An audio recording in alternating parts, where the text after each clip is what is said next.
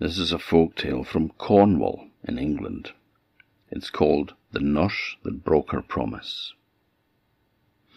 Now there was an old woman called Elsa, and she was a midwife. She would deliver babies, and everybody that needed her would go to her, and she would come and attend to them. A lot of the time she was never paid for what she did, but she was a nice, kindly old woman, and so she would never see anyone stuck. She would never see any poor woman in trouble. She would go and help. And when the baby was born, she would wash them, hand them to the mother. And so she was a popular old lady in the parish. Now one day, a message came to her, asking her to go to a certain place. Now she didn't really know the area that well, but the directions in the message that she had been given was quite clear. So she thought, well, if somebody has sent me a message asking me to go, then there must be somebody in need of my services, and I'll go and see what I can do. And so off she went. She wrapped a shawl around her, and she took a staff in her hand, and she set off and followed the directions. She came to a part of the country that she didn't actually know. It was a strange, outlandish-looking place, and quite barren, except for a cliff. And in the side of this cliff there was built a small little house. It was built into the rock. Well, old Elsa looked at this, and she thought this was the most outlandish-looking little hut she'd ever seen in her life, and so small, she thought it must belong to the Piskies. Now you may know Piskies as Pixies, but in Cornwall they call them Piskies. But anyway, she knew that someone was in need. Even though she wished that she hadn't come now, but she still knew that someone needed her services. So she went into the small house, and inside it was a bare little place. The walls inside were made of solid rock that were cut into the cliff. Just the living rock. It was a low ceiling, and in the corner there was a bed made of a pile of bracken. And on this pile of bracken, these wild ferns, there lay a small brown woman. She wasn't very big. And old Elsa looked at her, and the little brown woman stared back at her. She stared so intently that old Elsa didn't like it. She wished she'd stop staring at her. It felt as though her gaze went right through her, pierced her. It's like she was trying to read her thoughts or see her soul. Well, the old woman shuddered, but it was obvious that this little woman was in need of help. She was about to have a baby, but was having trouble. So old Elsa went over to her, and she spoke kindly to the small nut-brown woman, and she was as helpful as ever she could be. And eventually there was a baby born, a tiny little thing, a tiny little skilly-willy thing was born. And it was a tiny little boy who was as brown as his mother. And she thought, what a tiny baby. This is like one of the skilly-willies or the Piskies. Well, she started to look around for something that could hold water so that she could wash the baby. And as she turned around to look, she jumped with fright, because there, in the corner of the room, stood a man. He was as brown as the woman and the baby, but he had long hair and a long beard that hung down his front, and he was dressed all in grey, and had a pair of brown pointed shoes, and a red cloak over his back, and on his head there was a tall, pointed green hat. "My mercy," said old Elsa, I didn't see you there." "Oh, did you not see me?" said the wee man. No, I didn't." "Well, you could have seen me if you looked properly for me," he said, "because I've been in the room the whole time that you've been here." "Have you?" she said. "Oh, yes." "Oh, well, I never seen you till now. But anyway, the baby's delivered, and I'm looking around for something to wash it in." "Ah, no problem," he said. "Behind the door there's a basin full of water. You can wash the baby in that. Wash my wee Skilly Willy in that." "But," he said, "I must ask you to make me a promise." "What's that?" "Whatever you do, do not wash in that water after you've washed the baby." "Well, why would I do that?" she said. "Well, you must not get any of that water in your eyes," said the man. Now, she was a bit confused by this. "Now, I must ask you to promise not to do that." "Why, will it hurt my eyes?" she said. No, it won't hurt your eyes, but you must promise not to do it." "Do you promise now?"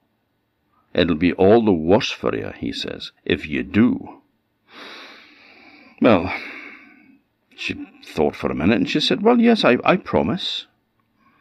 "Very good," he says. "Don't forget that you've promised. And as I'd said, if you break your promise, it will be all the worse for you." So she sat and she washed the wee child in the water, this little boy. "Ah, yes," he said, "my little son, I'm as proud of him as proud as Punch." "Are you?" she said, looking down at this little strange creature. "Oh, yes," he said. "Oh, it's a fine son." So, after the bairn had been washed, she took it over and she handed it back to its mother. The man was talking to her as well. And then Elsa realized, of course, that this was the husband of the woman who had just given birth, and this was his son. Now, she had to get rid of the water. Where to put it? But also, why was she asked not to wash in this water? And she looked at it, and you know that water seemed to sparkle. It almost gleamed. And she thought, this must be water from a pesky well. This must be fairy water. Well, I wonder why he doesn't want me to wash my eyes in this water, she thought. It still looks beautifully clean and clear. And, well, maybe I was a bit too hasty in promising that. And let's face it, she thought, a bad promise is like a bad egg, best broken. Well, maybe I could just dab a little bit of the water on my eyes and see what happens. She stared at it. The curiosity was eating her up, and so, when she knew that the little man wasn't paying any attention, she quickly washed her eyes in the water. And as she did that, her eyes were closed, and she was almost afraid to open them. But when she did, it was a very different scene that greeted her eyes. She saw things that she'd never seen before. Instead of being in a little rude, little dug into a cliff house, she was in a beautiful palace, and it was full of people, all dressed as brightly as the brightest coloured flowers in the meadow. And they were all laughing and singing and dancing. There was people playing pipes and fiddles, and there was much, much laughter and much mirth. And there in the corner of the room, there wasn't the bracken bed anymore. There was a bed of beautiful flowers, and on it not the little brown woman, but the most beautiful woman she had ever seen in her life. She shone. She radiated light and beauty from her, and she was so finely dressed, whereas before she was in a ragged and tattered dress. Well, there were some of the little ladies were sitting on the side of the bed, and they were all cooing at the wee skellywilly of a baby, and all so proud, and the mother was so delighted, and the baby was changed as well. It was the most beautiful little baby that the old woman had ever seen. She said it was as beautiful as May flowers. Well, she started to become a bit afraid. "Oh, I wish I hadn't washed my eyes now," she said. "I'm in a whole room full of peskies. This place is filled with peskies. I might be in danger, and I must not let on that I've done this, because they're all ignoring me. They act as though I can't see them." So, very gently, very carefully, she placed the basin of water on the floor, and she left. And she rushed back home as quickly as she could. But even the place where she was at was transformed, because all over the place there were peskies. She could see peskies all over the place. There was one sitting on little stools, just admiring the view. There were other ones that were dancing and singing, and there was ones playing fiddles and pipes, and the others danced to that. And a horse rode by, a young colt, and on the back of it was pesky riders, all dressed up in boots and jackets.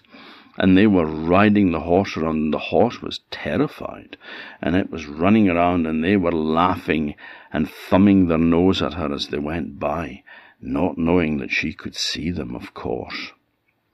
Well, she headed home, and one of the places she had to go past was a marsh, and it was a place with an evil reputation. And there was no peskies there, but there were hobgoblins, horrible-looking brutes with big protruding eyes staring at her as she went past. Oh, they gave her the shudders. And then, when she got home, well, the place was still filled with peskies all over the place. And when she got to her own home, she found that they were there too. When she went in and sat down at her table, there were the peskies all staring through the windows and laughing at her. And she could hear ones talking and chattering to each other outside her door. And even in her own bedchamber, when she went to bed, the frame that her bed curtains were hung on, she could see peskies leaning over that and leering at her and smiling as she lay in her bed. Oh, she wished she'd never touched that water now. Why had she been so stupid? And why had she broken her promise? Oh, well, the following day she had to go to the market. And, of course, the road to the market was absolutely filled with peskies. She saw ones all over the place. They were even swinging from the foxgloves. Well, she carried on going, pretending that she didn't see them. And she got to the market, and she discovered there was peskies in the market too. Well, as she was going about, getting the few things, she saw a familiar figure. There was the pesky man that she'd seen, whose wife she had delivered of a baby. The little pesky man she recognized because he had long hair and a long beard that hung down his front, and he was wearing his clothes all grey, with the brown pointed shoes and the pointy green hat on his head and a red cloak. And she watched him to see what he was doing. And you know what he was doing? The wee scamp. He was going from stall to stall, and he was stealing things from it. But she knew that the stall-keepers couldn't see him. No one in the market could see him except for her. And he was going around stealing things from all the stalls. He would take something and eat it, or he would stash it in a bag under his cloak. And she thought, so that's the sort of person you are, is it? You're a thief. You're a low-down thief. And you're stealing from all these poor folk that have them stalls at the market here. And you're just wandering around taking what you want. Some fine gentleman you are. So she strutted over to him, went right up to him. He stared at her in amazement, 'cause to him it seemed as though she could see him there. But he shouldn't be. I mean, he was invisible. But she strode right up to him and she said, "Good morning to you, sir," she said. "Fancy seeing you again.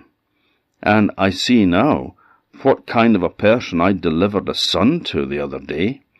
Going around, thieving, stealing from people. So the wee pesky man looked at her, and his eyes darkened, and then she started to wish she'd kept her mouth shut. "So you can see me, can you?" he said. "Yes, I can see you fine." "In which case, you've either been granted a power by the little folk, or you've stolen a power against their knowledge." "Well, maybe I have," she said. "What of it?" "So you broke the promise you made me, then? You washed your eyes with that water." "Well, so what if I did?" she said. "I mean, mercy, why shouldn't I?" He said, "Well, that is a great shame for you. Because," he said, "you would have been well rewarded for what you did for me and my wife the other day. But now you'll get nothing." And he walked over to her and he touched her on the eyes, and as he did that, he disappeared. And she couldn't see a pesky again after that. He had taken away the gift of being able to see the little folk. Well, to be honest, old Elsa was actually quite relieved of that, because it really was starting to bother her. So she was relieved that she couldn't see all the piskies, especially the ones in her bedchamber that leered at her during the night.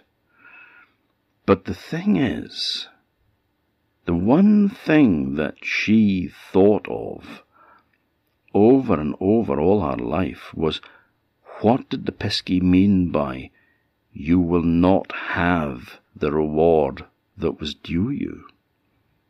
He was going to give her something as a gift, as a reward for her services. But now she never got it.